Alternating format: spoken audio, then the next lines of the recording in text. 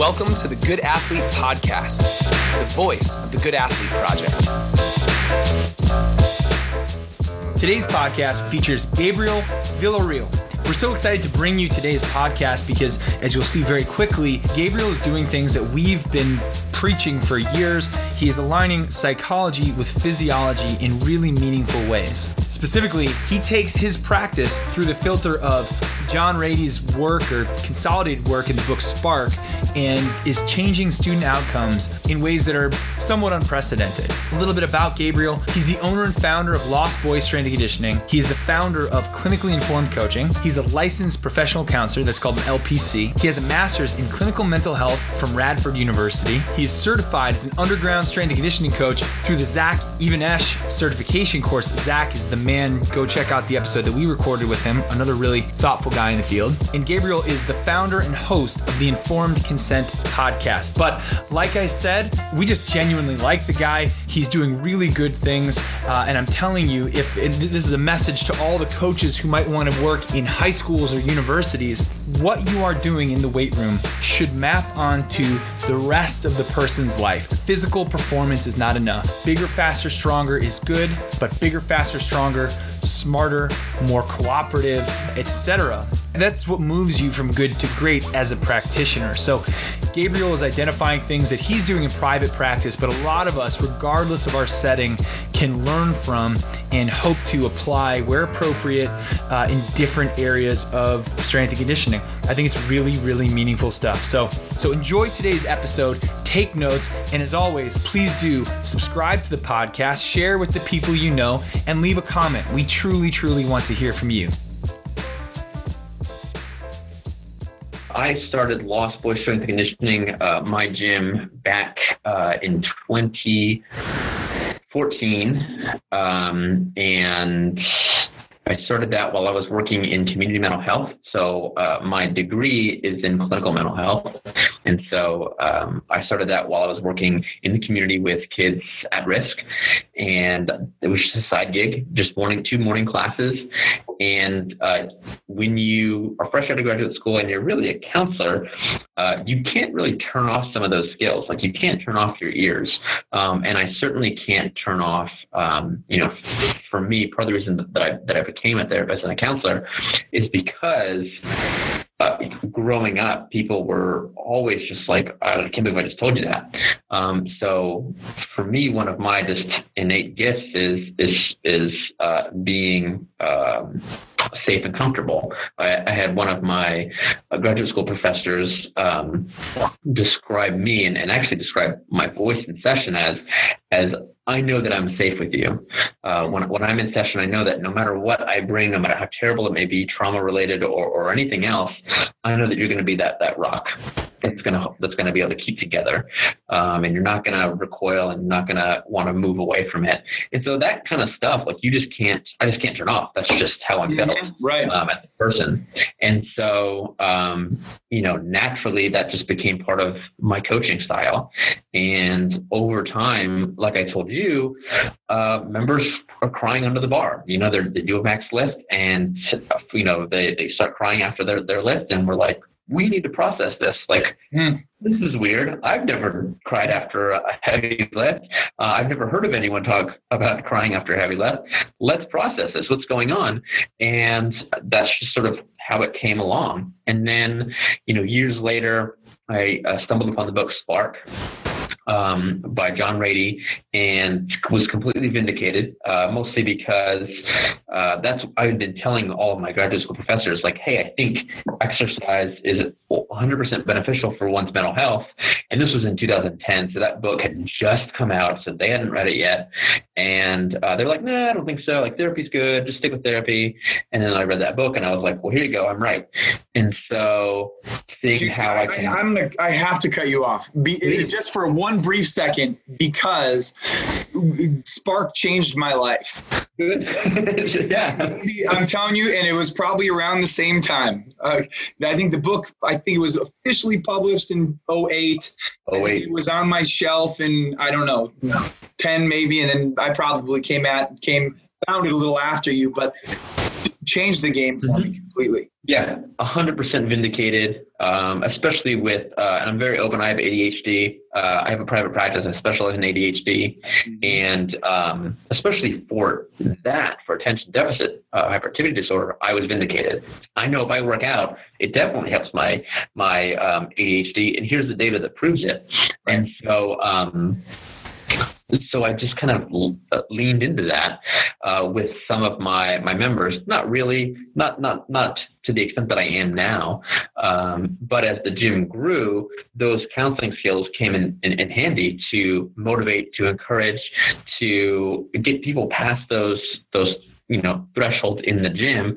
And then before you know it, it's like, you know what, I quit my job because they weren't treating me well, and this is what I deserve. And it's like, I'm hearing, or I apply for a new job, and like I told you, people have only left our gym because they've moved out of state. I applied to a new job, and I'm moving to Minnesota or wherever, and I did that because of the gym, because now I know what I'm worth and that I deserve that, and I'm out of here.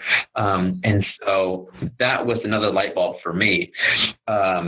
After, I don't even know what the catalyst was, but I wrote an article for Travis Mash, Lost Boy Strength and Conditioning is an affiliate of Mash Elite Performance, and I wrote an article for him on exercise and mental health. That's still up. It's a little dated, but it's still up. And he was like, "This is crazy. I didn't even know this was true." And he and my wife and I went to go to a seminar of his at his the gym that he just sold when it had just opened, and they were talking all about exercise and health. And to close it out, he's like, "We got a few minutes, Gabriel, come up here and talk about exercise and mental health." And I was like, I'd just written the article like a couple of days ago, and I sort of just got into a flow and told everyone that was there about everything that I had written about. And after we closed down, almost half of the people in attendance came up to me and were like, "I need to know more. Like, I need to know more from my kid. My nephew has ADHD. My nephew is on the spectrum. My husband's best friend is depressed, and he doesn't want to work out, but we think he should." And so I was like, holy crap, like this is, people are coming to me with this issue. And so that was 3 years ago, I think. And I knew, unfortunately, that I really couldn't do anything with that until I had my license to practice on my own. So I got my LPC, my license to be a professional counselor in the state of Virginia last April, 2 Aprils ago. Thanks. And then I was just kind of off to the races. And so now I have not currently because of COVID, but for about a year and a half, I ran a kids class just for ADHDers to give them that dosage of medication, in quotes, that they need for their ADHD. And here recently, since I've had my license, and because of COVID, my office is not huge, so we really can't do that whole 6 feet apart. I don't know what you know about ADHDers, but boundaries are hard to come by with ADHDers in this tiny office. And so now what I've pivoted to is a hybrid model of working out one-on-one with them, and then sitting down in the gym and having a quick 30-minute session and doing that twice a week, and that equaling an hour session, and moving on. And so that's really what I'm working on right now. And then like I mentioned earlier, Travis was really bugging me about writing this book. And so he and I did a series of talks in his Super Clinic series between 2019 and 2020. And that really helped me outline what this book could be about. And then I wrote it during COVID. Can't do anything else. So that's awesome, dude. And what's the title of the book?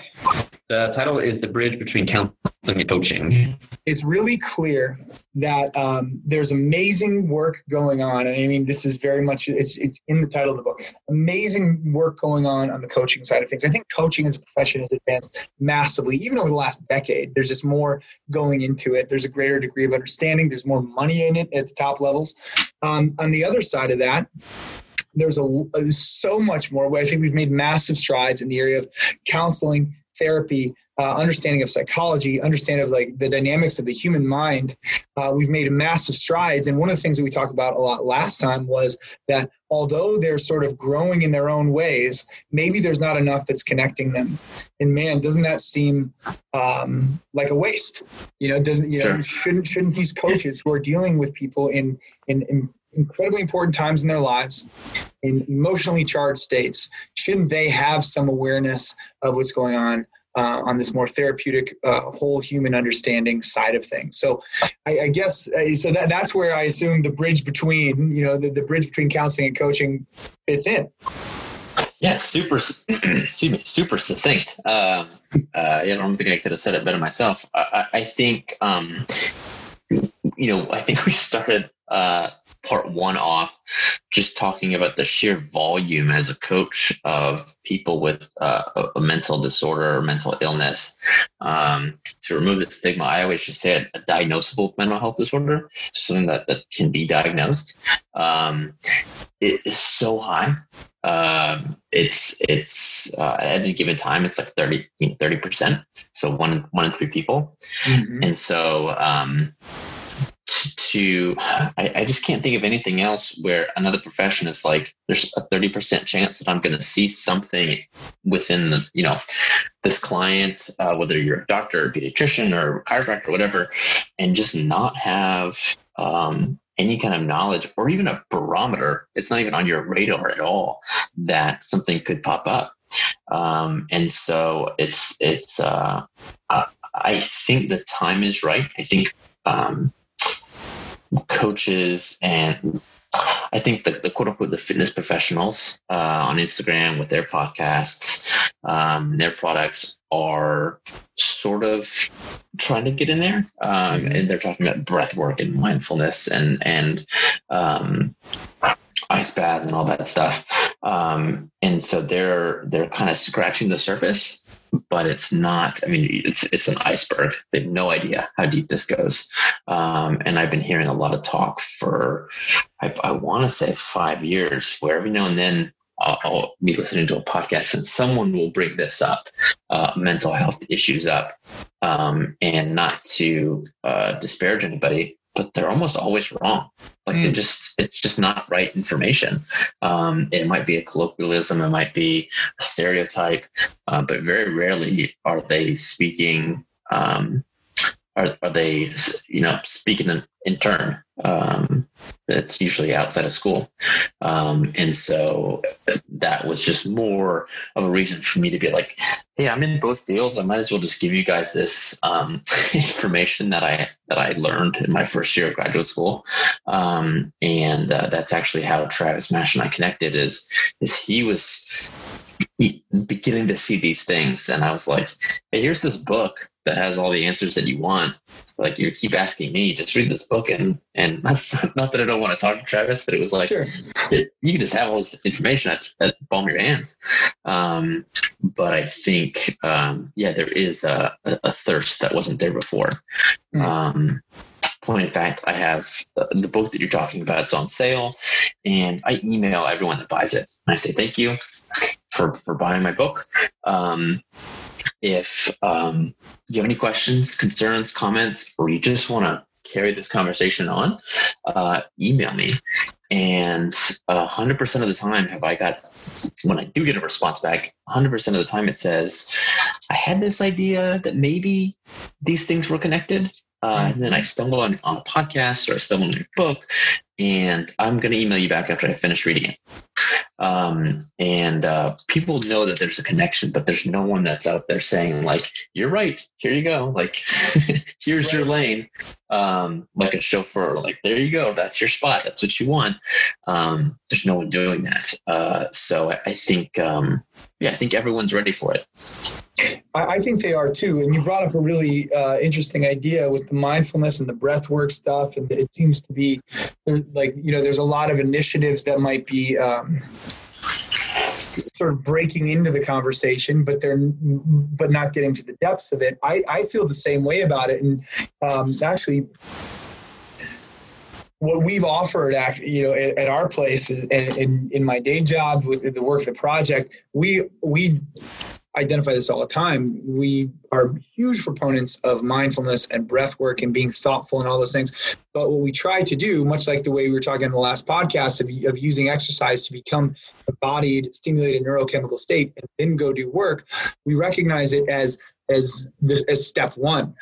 Right? Like the mindfulness is to bring one into a state where this next set of ideas can be entertained, or strategies, or where we can begin to bridge the gap. Because I don't know what you found, but oftentimes, well, I think we definitely agree on this. Like, oftentimes there's a sort of paradox in counseling and therapy where, if we had to identify one sort of person who could be helped, that person might find it really difficult to sit down and be still and confront their thoughts. So oftentimes they'll need a warm up, like mindfulness breathing or exercise to ground them.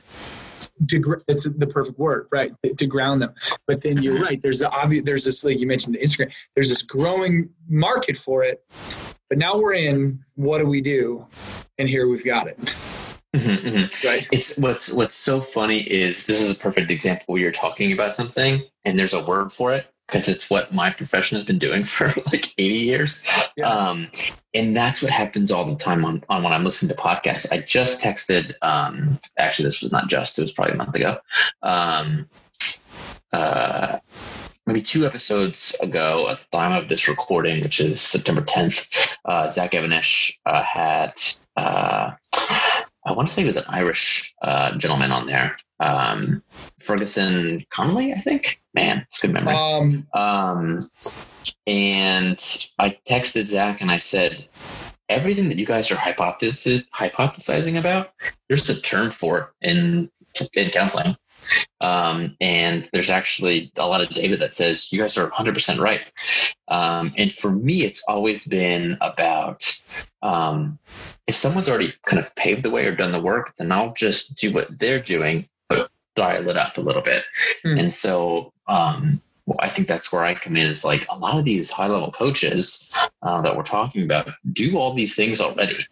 Yeah. They just don't know that there's a technique and that they could have been trained from day one to do these things. That's so interesting, man. I would say, that's something that that resonates with me a lot. I think you're right. I think that the best probably do a lot of it instinctively, right? Is that fair? But just and name what they're doing. And then would you agree that the concern there is not, at least our hope would not be to call those people out necessarily, but to recognize that until we name it, until we name the strategy, until we're like explicit about the thing that we are trying to do, the methods that we are taking, only then can we really evaluate where it's working, how to tweak it, and like you say, how to dial it up a notch. Yeah. Otherwise we're just trial and error for decades. Right. I know Zach well enough to know that he did not, and he's talked about it a lot recently, the coach that he is now is not the coach that he was when he started out. Totally. And that's good. He should have evolved like we all should. But a lot of these coaches have innately this one or all of these tenets of counseling that we learn. Like, this isn't even first semester of graduate school in clinical mental health. This is like day one. And these tenets of counseling are essentially where we're always operating from. And these guys have it. It's just innate, just like it is for a lot of counselors and therapists. It's just something that we know how to do, and it's kind of automatic. Is that, when you say tenets, is that the 3 tenets from your book? Yes, those are the 3 tenets that I talk about in my book: unconditional positive regard, authenticity, and empathy is the entry point. And empathy, yeah, thank you. And so one of the things that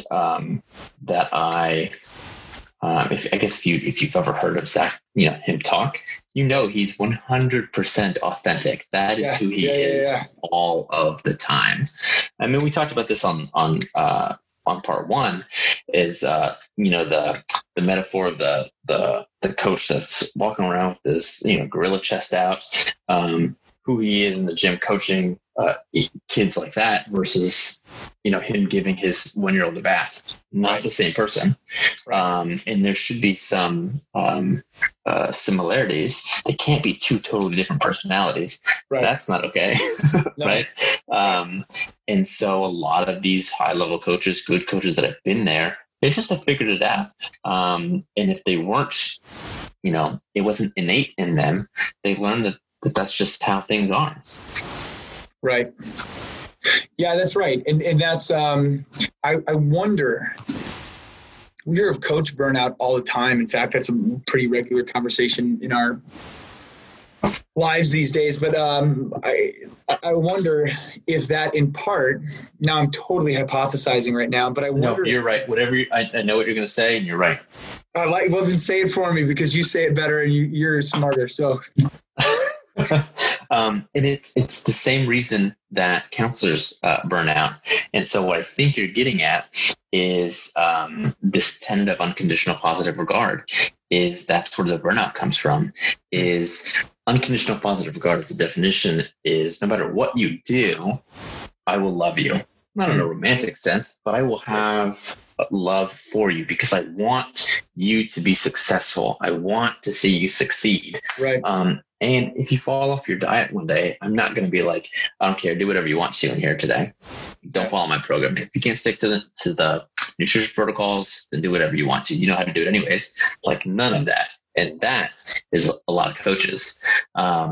And that's where the burnout comes out, because it's how frustrating is that? It's like, I'm telling you what to do, I'm giving you the answers, and you're not doing it. And now I'm frustrated with you. Whereas if we have this unconditional positive regard, it's like, that's where Johnny is on his journey right now. Is he's slipping. And the perfect example is the addict. The addict is they're going to slip, in AA. It's constantly not that you're going to be, you're always in recovery. It's not that you're never going to slip up again. And jokingly, it's like, there's always one more drink. There's always one last drink. Right. And that's part of the journey. Is no one's perfect, and that is okay. And I love you for the journey that you're on, and I want you to be successful, and I will be here to help you through that.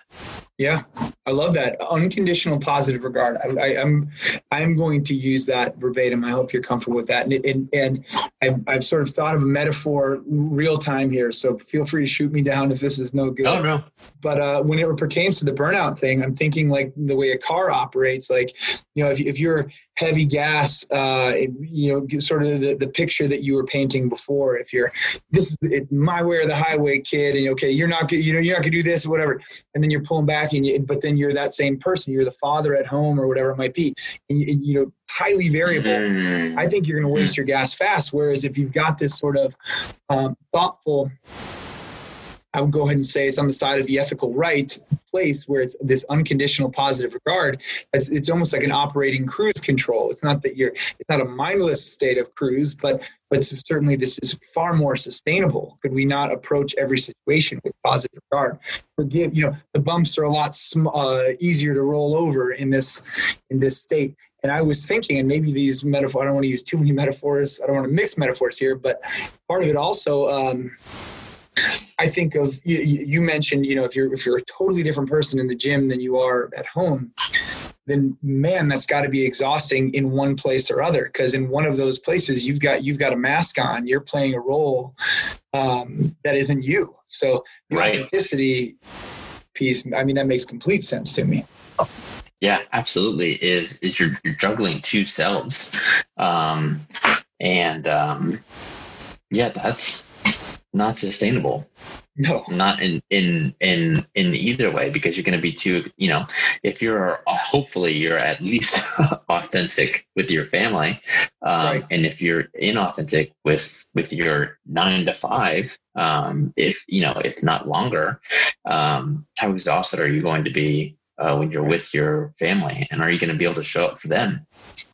Right. Not as effective in the 9 to 5, and you're putting on all day and you're exhausted. All right. I'm putting you on the spot. Do you feel like, and maybe I'm sitting early in career, did you ever find yourself putting a mask on and playing a role? Is that why you know this stuff so well?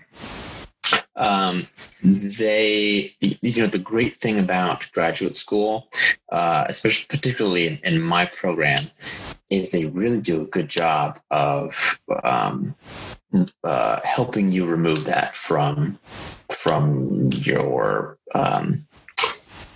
what's the right word? From your practice, essentially. So from like week 3 of graduate school, you're in what's called a triad, and it's you, another one of your peers in your cohort, and another one of your peers in your cohort, and you circulate. So one of you's a therapist for one person, the other one is the client, and then the other one is the observer. And the observer is taking notes on good things that you did, things that you need to improve on, and you're just rotating every I probably want to say every 30 minutes. So you meet for an hour and a half a week for the entire first semester. So that's like, I don't know, 15, 16 weeks. And so not only are you seeing firsthand, you're observing a session and saying, okay, don't do that. That's not good. I got to keep that in the back of my mind. But you're also getting live feedback. And then you're the client right after that. And you're like, I didn't like the way that they did this, so I'm not going to do that. I didn't like the way that they said this. And in that situation, is the client, are you inventing things or are you actually? It's usually just talking about your day. Grad school, as you know, is pretty stressful. So there's not a whole lot that you're grasping for. It's all there. Yeah, fair. And then even after that semester, then you move on to a practicum, which is with undergrads. So your clients are undergraduate students that opt for counseling as opposed to writing a term paper at the end of the year. And that is just them talking about whatever. And then usually I always tried to schedule when my professor was going to be in the office so that he could watch my session live. And then I could just come right out and say, lay it on me. What do I need to do to be better? And then you have internship. And then internship is 2 semesters after that. And you're with a supervisor at like a real, big boy job. And your internship supervisor is observing you and working with you. And then your internship supervisor reports back to your teacher, your professor. And then collectively, the 3 of you guys dial things in. Yeah, I like that. I got a question. So when you say lay it on me, have you always been that receptive to feedback, or is that something you built over time? Because I'll tell you that's one of the biggest skills that we've had to try to develop, and it's definitely work in progress, is reading the receptivity of the person you're trying to support. I will say no, because I chalk all that up to my ADHD. You and I shared this last podcast as well, is like the average ADHDer has like 30 or 3,000 negative messages a day, and the average neurotypical person has like 100. And so I never wanted any help. I never wanted any feedback, because that was just in addition to the already 3,000 negative messages I got. Right. But I got it into my head that, I guess my calling to the profession was that I had this energy where people would just share to me whatever was going on, and I didn't really have to do anything. People would just say, like, I'm having a bad day, even as a teenager, like my mom and I got into a fight, blah, blah, blah, and just listening, not really having any skill. But getting to graduate school and as an ADHDer, struggling my entire academic career, tooth and nail, struggling my entire academic career, to getting to childhood psychopathology in my senior year of undergrad, and the class starting out with 30 people, and it ending with 3. Like the final exam, like only 3 people showed up because it was so hard. But for me, I was like, this is so much fun. What do you guys think? Where is everybody? Yeah. This is awesome. And it was super easy. And I got points taken off for like grammar. That's why I didn't get an A. And so recognizing like I suck at all this stuff, but I'm really good at this. I want to be even better. So sign me up. And that was something that I really, really pursued all the way through graduate school, was like, give me more feedback. I want to be, this is the competitive person in me. I want to be the best in this entire class. I may not have the best grades. I may not have straight A's at 4.0. But I want to know that I'm the best. That's where that came from. I like that. I like the academic competition, especially when you're using it for a positive outcome. Is there a term for the thing that you just described, which feels like it happens all the time? For you, it was built in 3,000 negative comments a day. For other people, you know, whether it's going through various degrees and forms of trauma or whatever it might be. What do you call that? I've always conceptualized it as sort of, some people might call it a raw nerve. Like you tell the kid who's gotten 3,000 bits of negative feedback that, hey, change your grammar on this or whatever, they're just going to accept it differently than the one who only got 100. Obviously, is it priming? Is that one way to think about it, or what would that fall into, would you say? I don't know. I'm to be honest, not totally sure I'm following you. And that may be why I'm not thinking of Can I try the term. Again? Yeah, I think if you've been hit 3,000 small times by a negative comment, then when you get to this comment that maybe was intended to be supportive in some way, but it sounds like it's in the ballpark of critique, that you're just so much further down that path because you've had that 3,000. You know what I'm saying? So like almost like you're primed to read this thing that is supposed to be helpful differently than the kid who's only had 100 negative comments. I would argue you're only primed by the way that message is delivered. One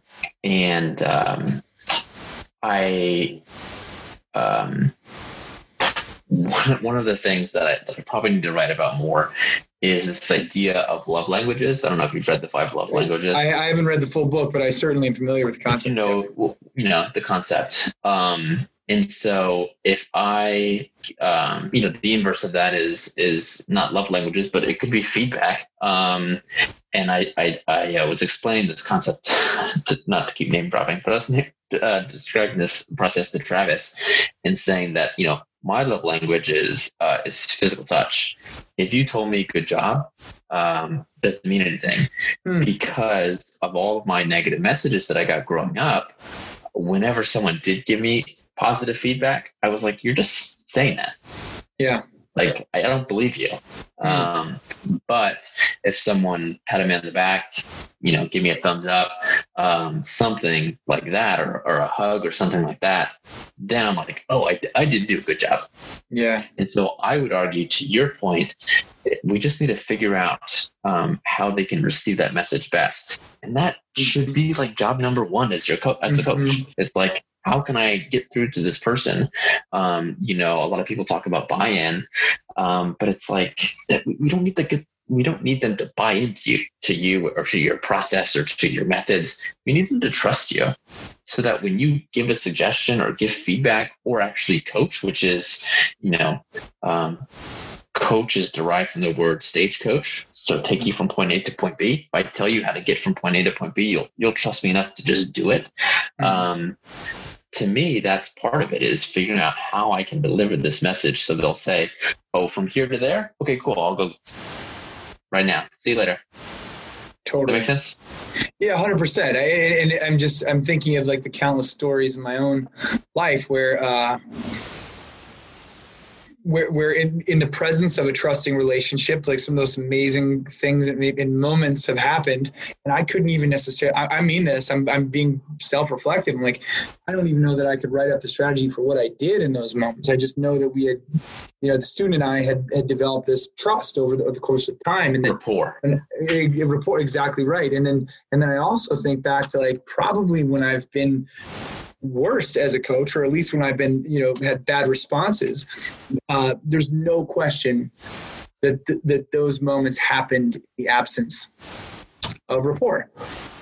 So there's just no way around it. Right. And that takes time. That has to be built. Okay, so say a coach wants to develop rapport. What would you say some keys to rapport are? Or is it just kind of what you're saying, like this genuine desire to maybe seek, like, to understand the kid more?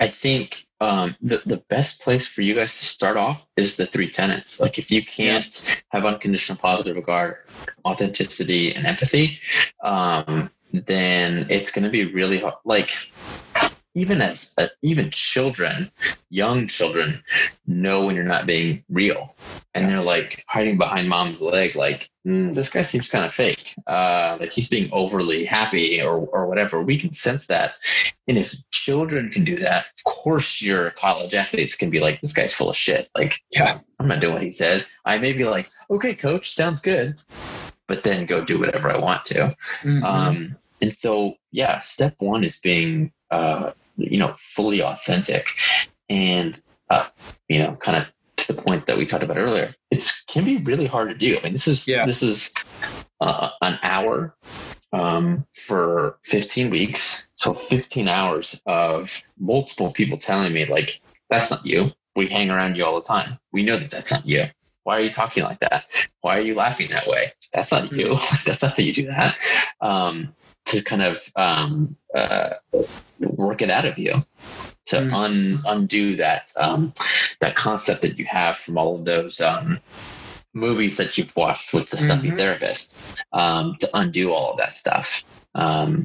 Start there, and because it's hard.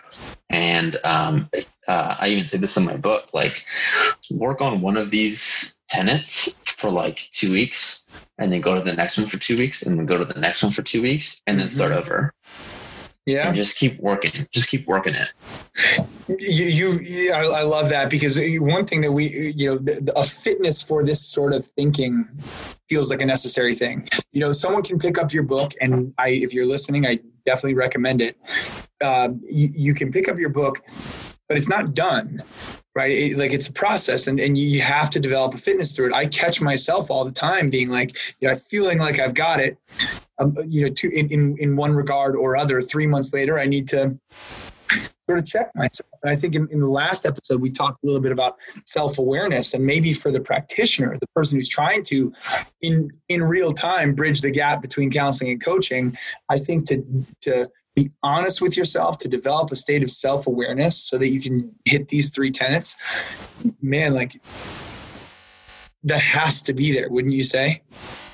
Yeah. And to bring the conversation full circle, one of the best ways to tap into your self-insight is through mindfulness and meditation. Yeah. What am I thinking right now? And can I see those thoughts come into my head where it's like, Sarah's, 15 minutes late again to class. All right, here we go. We got to change up the whole class because everyone's already done warming up, and now she's got to find a place to work in, and then say, like, let that go.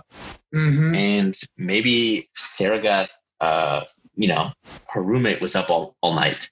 She's in college, and her roommate was up all night partying, and she couldn't sleep, and maybe she just got off the phone with her dad and got some really bad news and is trying to put herself together. Maybe she was studying late. Let's check in and see, like, what's going on. One of the things that I pride myself on, and I try to to tell the coaches like this, like this can be yours if you just read this book. It's like when my members walk in, I can tell instantly what's going on with them. Yeah. I know. Okay, today I need to have kid gloves. Today she's ready to go. He's like bouncing. He's ready to work out. I can just feel that energy. Even to the point where the way my gym is set up, I can't see anyone's faces when they're lifting. But I can look at the back of their head and know if they're going to make a lift or not. And they'll walk it out. And I'm like, nope. Walk it back in, go take a lap. Let's figure this out. I can see the gears turning from the back of your head. That is what I'm trying to figure out how to articulate to coaches, because I don't know how I do that. I can just tell. And good coaches can do that as well. Travis has said, we both stood there and been like, she's going to miss. And both of us are right. She misses because you can just see the gears turning. Maybe they're in the head like, okay, remember, I got to, knees out, drive out of the bottom, bar to back, all these things. And it's like, no. No mind, empty your mind, and just be there. And if we can see those gears turning, then we know it's probably not going to happen. You're talking about something that's so important and so hard to teach at the same time. Because I'm with you. Like, I don't mean to pat myself on the back, but on my good days, I'm a good coach. I'll say that. On my best days, I'm a pretty good coach. And so much of it is like, a huge part of my job is staff development.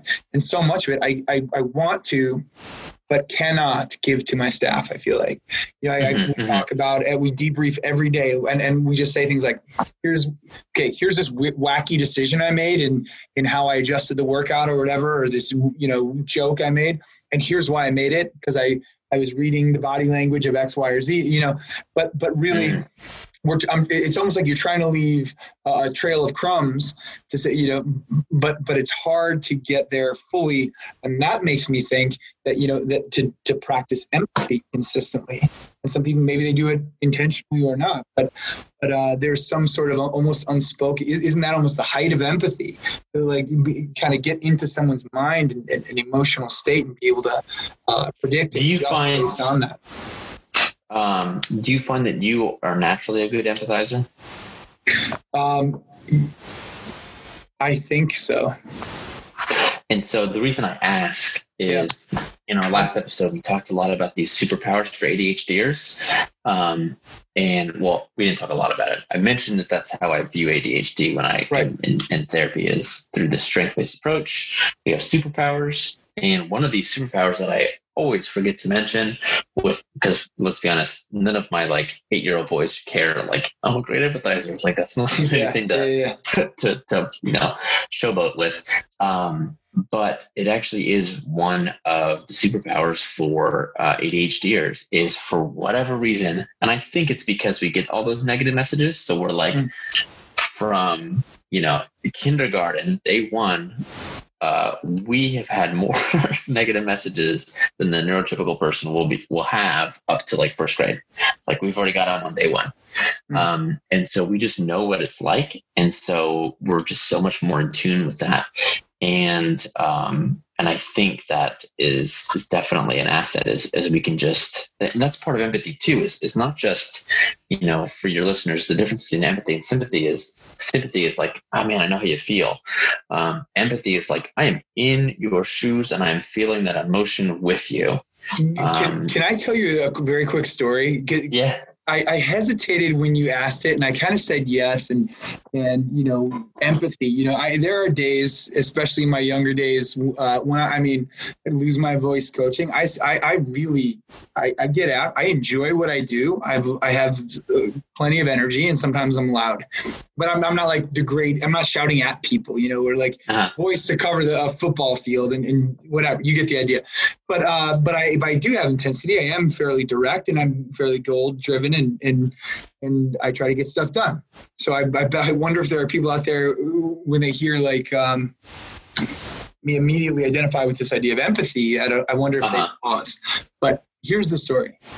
I was sitting, and everyone will remain nameless in this story, but I was sitting in my office with someone, and that person, we were having a conversation. Nothing, Gabriel, I'm telling you, nothing intense was going on at all. It was the lowest level of accountability possible, if you'd even call it that. Literally questions like, how was your day? What did you do? Stuff like this. And I can't describe it because I've never felt it before quite in this way. But I'm telling you that I felt like a wave come off this person. Dude, I don't have any crystals or essential oils in my house. Like I am a very science-driven person, but this is my experience and I'm not fudging it at all. I felt like a wave of energy come off this person, and I didn't know what it was, and I didn't felt it before myself. And I'm telling you, that was like in 3 seconds after. It's like the room is filling, and 3 seconds after, this person had a panic attack and broke down. And it was sort of building up and came out. And dude, I don't know. It was so, I get like the chills even thinking about it, because I would like to say that I read the body language and what to look for, but I had never seen a panic attack happen before. So that I'm not sure that was it. So, but was I trying to be in tune with this person? And maybe empathy is if it's a skill one I have, I think possibly. Yeah. I think it's, I don't know. And I probably should, I was so selfish during graduate school that I was not in tune to other people's experiences. I was just in tune to what was my experience and how I can be better. But I don't know that everyone was like me in that we were natural empathizers, and we feel that we like literally feel the emotions like a gust of wind, like you're describing. I don't know that happens for everyone. They may be able to empathize, but that energy, it's, as you're talking about it, I'm thinking of, we live in Roanoke. There's every now and then there's a tornado in Southwest Virginia. It's been more recent. But I remember my wife saying, like, there's a tornado warning. And I stepped outside. I lived in Memphis for like 8 years. And I was like, there's not going to be a tornado tonight. I'm going to bed. There wasn't a tornado. Yeah. And there was another day where I stepped out, leaving work when I had a 9 to 5, and I was like, ugh. I was like, there's going to be a tornado tonight. I texted my wife. I was like, where are you? She's like, oh, I'm headed home. I was like, you need to get home fast. There's going to be a tornado. She's like, what are you talking about? She's like, as long as she's lived here, there's never been a tornado. And I was like, there's going to be a tornado.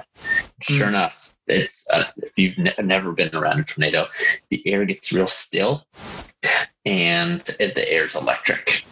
And then there's going to be a tornado. And sure enough, there was a tornado. But sometimes, you're in session, you can feel the thing coming before it's there.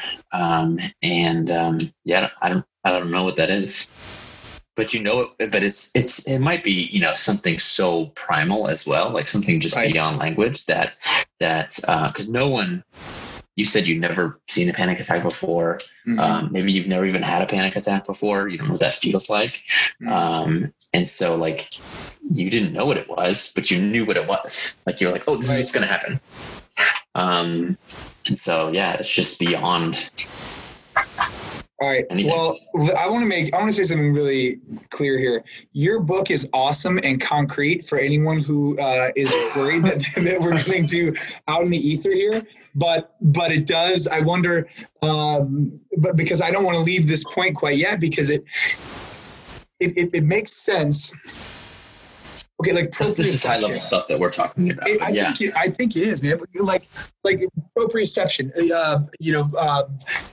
court vision, and the NBA playoffs are going around. The guys who just had this inherent court vision, they can just understand space and time in the context of their game, at least, that they know what's going to open up. And it's not because the opposition is operating mechanically. They see the anticipation. Like, there's all sorts of instinctual stuff going on all the time. Why wouldn't one of our senses It's flow. Yeah. It'd be like as of yet unidentified or named well, but it sounds like a lot of people have experienced it. I would say what it sounds like you're describing is flow, and I in graduate school, none of my professors were real like athletic, even in their younger years, and they would always describe to me what sounded like flow, being just so in tune with the session. And sometimes you'll lose track of time and you look up and the session is over and you're like, you're making such good progress. And I was like, sir, like you're talking about flow. Like I played soccer, from elementary school through college, not for the college, but I rec. And it's like every now and then you just hit it. You just get into flow. And it's like, that sounds like what you're describing, guys. And even in sessions, sometimes you will get into flow. And it's a group flow. Everyone's, everything happens seamlessly. To me, I always said the goal for every session, and it does not happen very, very often. But the goal should be to get into flow, is to have such a good relationship with your clients that you are getting into flow. Because as I had one young client describe it, I'm perfect in flow. I can't do wrong in flow. And if two people are in flow together with the sole purpose of helping us get to a better achievement, that's money right there. Right. Have you read much of that research? What's the author's name? How do you pronounce it? Do you know what I'm talking about? Stephen Kotler or Csikszentmihalyi. Csikszentmihalyi is it, and I'm always worried about pronouncing it because I think I'm going to get it wrong, and I'm usually right about that fact. But if people haven't heard this term or are looking into more, I think they definitely need to look into it. It reminds me a lot of the zone of proximal development, conceptually, but there does, for people who've experienced it, there does seem to be this other sort of hard to name physical element to it, whether it's sensory or I don't know, somehow in body. But I think you're right. I think that's ultimately, in terms of behavior, in terms of ideal behavior, that's where we're all sort of aiming, I think. And you're right. I think I might have had similar experiences if someone's trying to intellectualize a concept. It does seem like, wait a minute, aren't we trying to get right there where the balance of challenge and ability, where we found this nice steady flow and these other things are sort of clicking into place? I like that a lot. Okay, so say you're in a flow state. To pull back to your book, I don't want to give everything away, but the micro skills. Oh yeah. Can I read them out? Please. Is that all right? Go ahead. Okay. Yeah, go ahead. Attending, observation, silence, minimal encouragers, paraphrasing and summarizing, questioning, and feeling reflection. This is, and you quote McCluskey. McCluskey. Yeah. Yeah. Where is this stuff that this is stuff that you came across in your studies as well? That's required reading first semester. It's literally, we literally just moved last week. Otherwise I would have had it on hand. I think it's in that box over there. But the book is just called Micro Skills. I mean, that's what it is. And those micro skills are, 6 months into your coaching journey, when you feel like you're being authentic with everyone, you feel like you're learning how to empathize appropriately with everyone, and you do have that unconditional positive regard. Okay, now that I have all those things, rapport is built fast. I mean, in 60 minutes, that first day, rapport should be solid.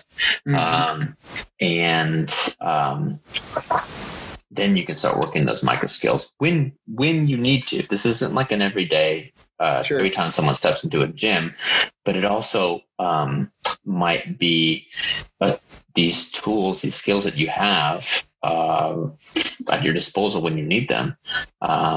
One of my favorite ones is silence, which a lot of people are really uncomfortable with silence.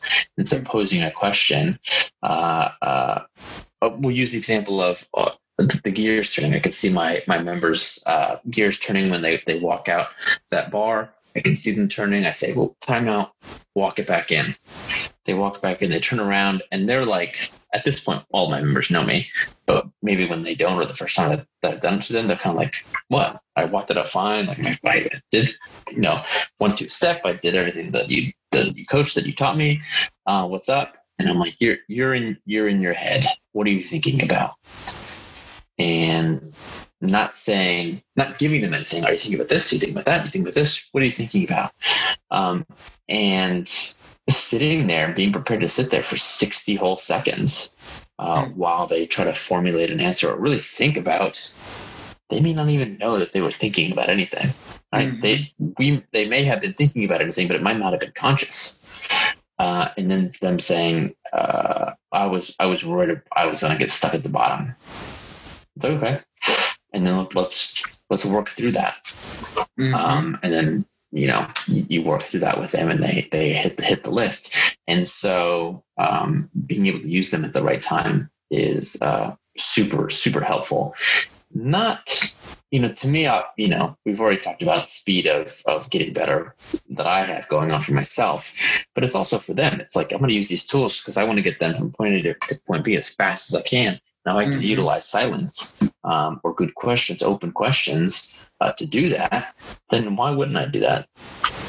Shave 2 weeks off. It's really good, and I like the sort of the hierarchy of onboarding that you identify, like that these tenets come first. Like none of this stuff. So hypothetically, let's imagine a situation where you were the micro skills before the 3 tenets. Like if you did what you just said, that exact situation, and you give a pause and you're asking these questions, but you haven't demonstrated authenticity, and it seems put on, and this person doesn't trust you yet. It falls flat. It's not quite the same. Yeah, because it's like, who am I going to tell this secret to? Right. Sometimes you're with, all my members have been with me for at least 3 years, except for one. She's been with me for about 1.5 years. No, yeah, 1.5 years. And so I forgot where I was going with that. Just that you've developed plenty of rapport and trust. They know you already. They do. And so I can't imagine, a new coach coming in and trying to pick up where I left off and just be like, how's your mom? And, totally. I know that mom is really sick, and on weeknights, she's taking care of her mom. And, they're thinking mom's in hospice. They're going to put her in hospice, but he knows that, the new coach only knows that member and mom they're really tight. And not knowing what kind of spiral that can put that person in. That was a bad example, but no, but I pick up on what you're saying though, and that it kind of comes back to that thing I was trying to allude to earlier. Is like there's nothing that can replace those 3 tenets. There's nothing that can replace the rapport and the trust. And you could even if you were to be able to write a script for the person who's going to come jump in on your behalf. Like, yeah, I remember where I was going with that. That with the duration is we do have that rapport that's built, but it's this long-term trust that I can share something that I may not have shared with anyone. So 5 years, I'm with Gabriel, being coached with him for 5 years. I've seen him 3 times. I've seen him 3 hours every week for 5 years. The only other person that I see that often is my spouse and my kids. Right. I'm not seeing my therapist that often. I'm not seeing my doctor. I'm not seeing anyone that often. And so, that's, this is just more evidence why coaches need to have these skills, because it's like, it's you, man. They see you most. You're the third place, as what's his name from Starbucks always used to say. Work, home, and Starbucks is you're the third place. You are. And so if you're the third place or the third person, you should have the skills to carry whatever's given to you. There's no doubt, and that's a perfect. That's such a poignant idea, and it's one that I think people sometimes forget. We are on the side of coaches. We both are. We want to educate, help, support, etc. We want to coach coaches, support coaches. But it is clear that sometimes coaches forget kind of just how important their role is. The role is incredibly significant. And I think that at the back end of every football season, I'll often say that to the guys, like, and it's not even close in that case. So, there are folks that we train and it's multiple hours a week, oftentimes for years, just like you. And then you advance that to a football season. Now we're talking about 6+ days a week, plus all sorts of other types of communication. And we say to them, like, in this case, I don't have, children of my own or a family like that. So I do see the athletes I work with more than my family, my sister and my nephew and my parents. Sure. So to not recognize that this thing that we are doing together, whether it's weightlifting or powerlifting or football, is just so much bigger. The platform is so much bigger. I'll do you one better. So give it to me. I agree with you wholeheartedly. And this is sort of a question for listeners. Of your members, and it might be a little unfair, but of your members, how many weddings have you been to? I've been, with the exception of one, and it was just the timing just didn't work out. But I've seen all but one of my members get married. Like, this is how long we've been. I've gone to all of their weddings, and I've seen 3 babies born, and they've seen ours, my son born. And, they, for a long time pre-COVID, my son was at the gym with me in the mornings because he just gets up super early. Might as well come. Yeah. If you're up, you're going.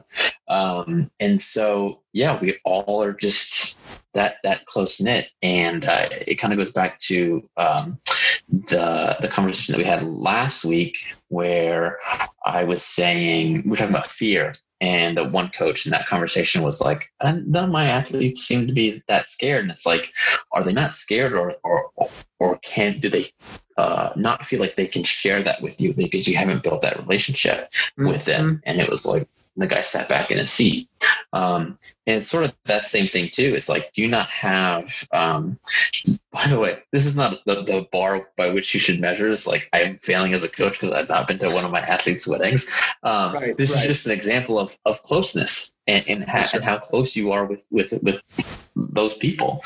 And so how do you do that? Is just through all of this rapport and relationship building. Well, you're right. And it is, it all, I hope people don't feel bad because they haven't been to a lot of weddings, but I think it is a good illustration. It's a really good illustration, in fact, of the culture that you guys have set up over there. And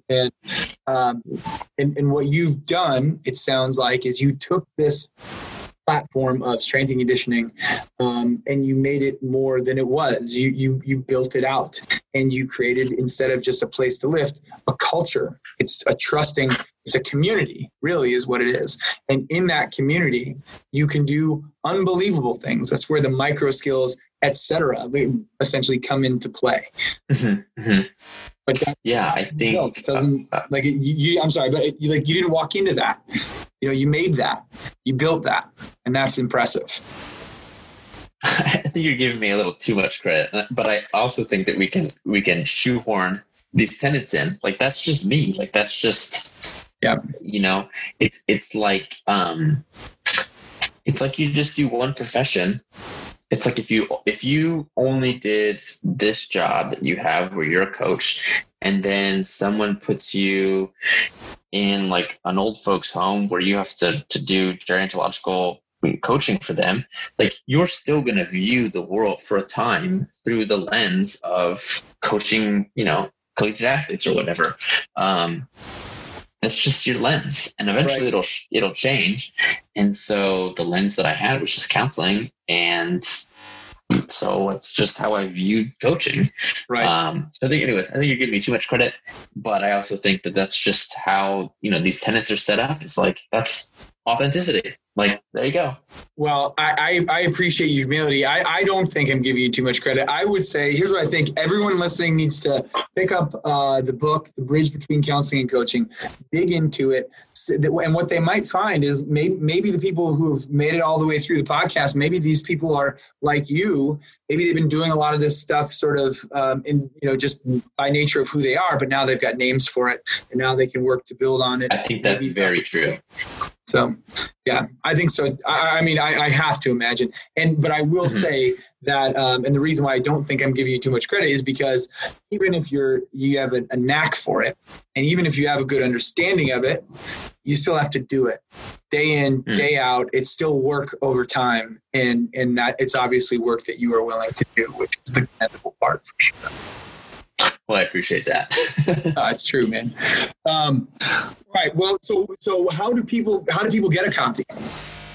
So your listeners, if they want a copy, they can head over to clinicallyinformedcoaching.com. You can go to products, and I should have that free product that we talked about at the top of this, 5 tools for the clinically informed coach. It's a 30-minute overview of just 5 tools and 5 things that if you want to start on this journey and you're not ready to buy this book, to get your head in the right space. Much like this podcast was, really. I think everyone's gears are turning. And then on that same page is the book. And like I said at the top of the episode is I email everyone a thank you. And I want people to know, because part of the reason why you and I have gone into the weeds and we had to have 2 parts is like, there's so few people to have these conversations with. Right. And so if I have a reader that is like, I want to have this conversation, but nobody at my gym, none of the other coaches want to have these conversations with, we need to feed that so that they can get momentum in their own coaching, in their own life. Do you need business cards? Do you need flyers, posters, custom thank you notes, or any sort of stationery to take your business to the next level? If so, then you've got to see the good people at Mighty Printing. They've got 2 locations. One of them's up north in Glencoe, Illinois. The other is right in the heart of Chicago on 180 West Washington Street. They do most of the printing for the Good Athlete Project, and we just could not do our business without them. They've also worked with teams like the Chicago Bulls and the Chicago Blackhawks. They've worked with Let Us Entertain You Restaurant Group. They do holiday cards. They do wedding cards. They help you not only celebrate special occasions, but make them that much more special. And like I said, if you are a small business owner or a large business owner, they will give you this sort of personalized service combined with incredibly high quality goods. You just can't find that combo, honestly, anywhere else. Find them online at mightyprint.com. That's MITE print, PRINT.com. And on Instagram, same thing, at mightyprint, MITE print. And tell them the Good Athlete Project sent you.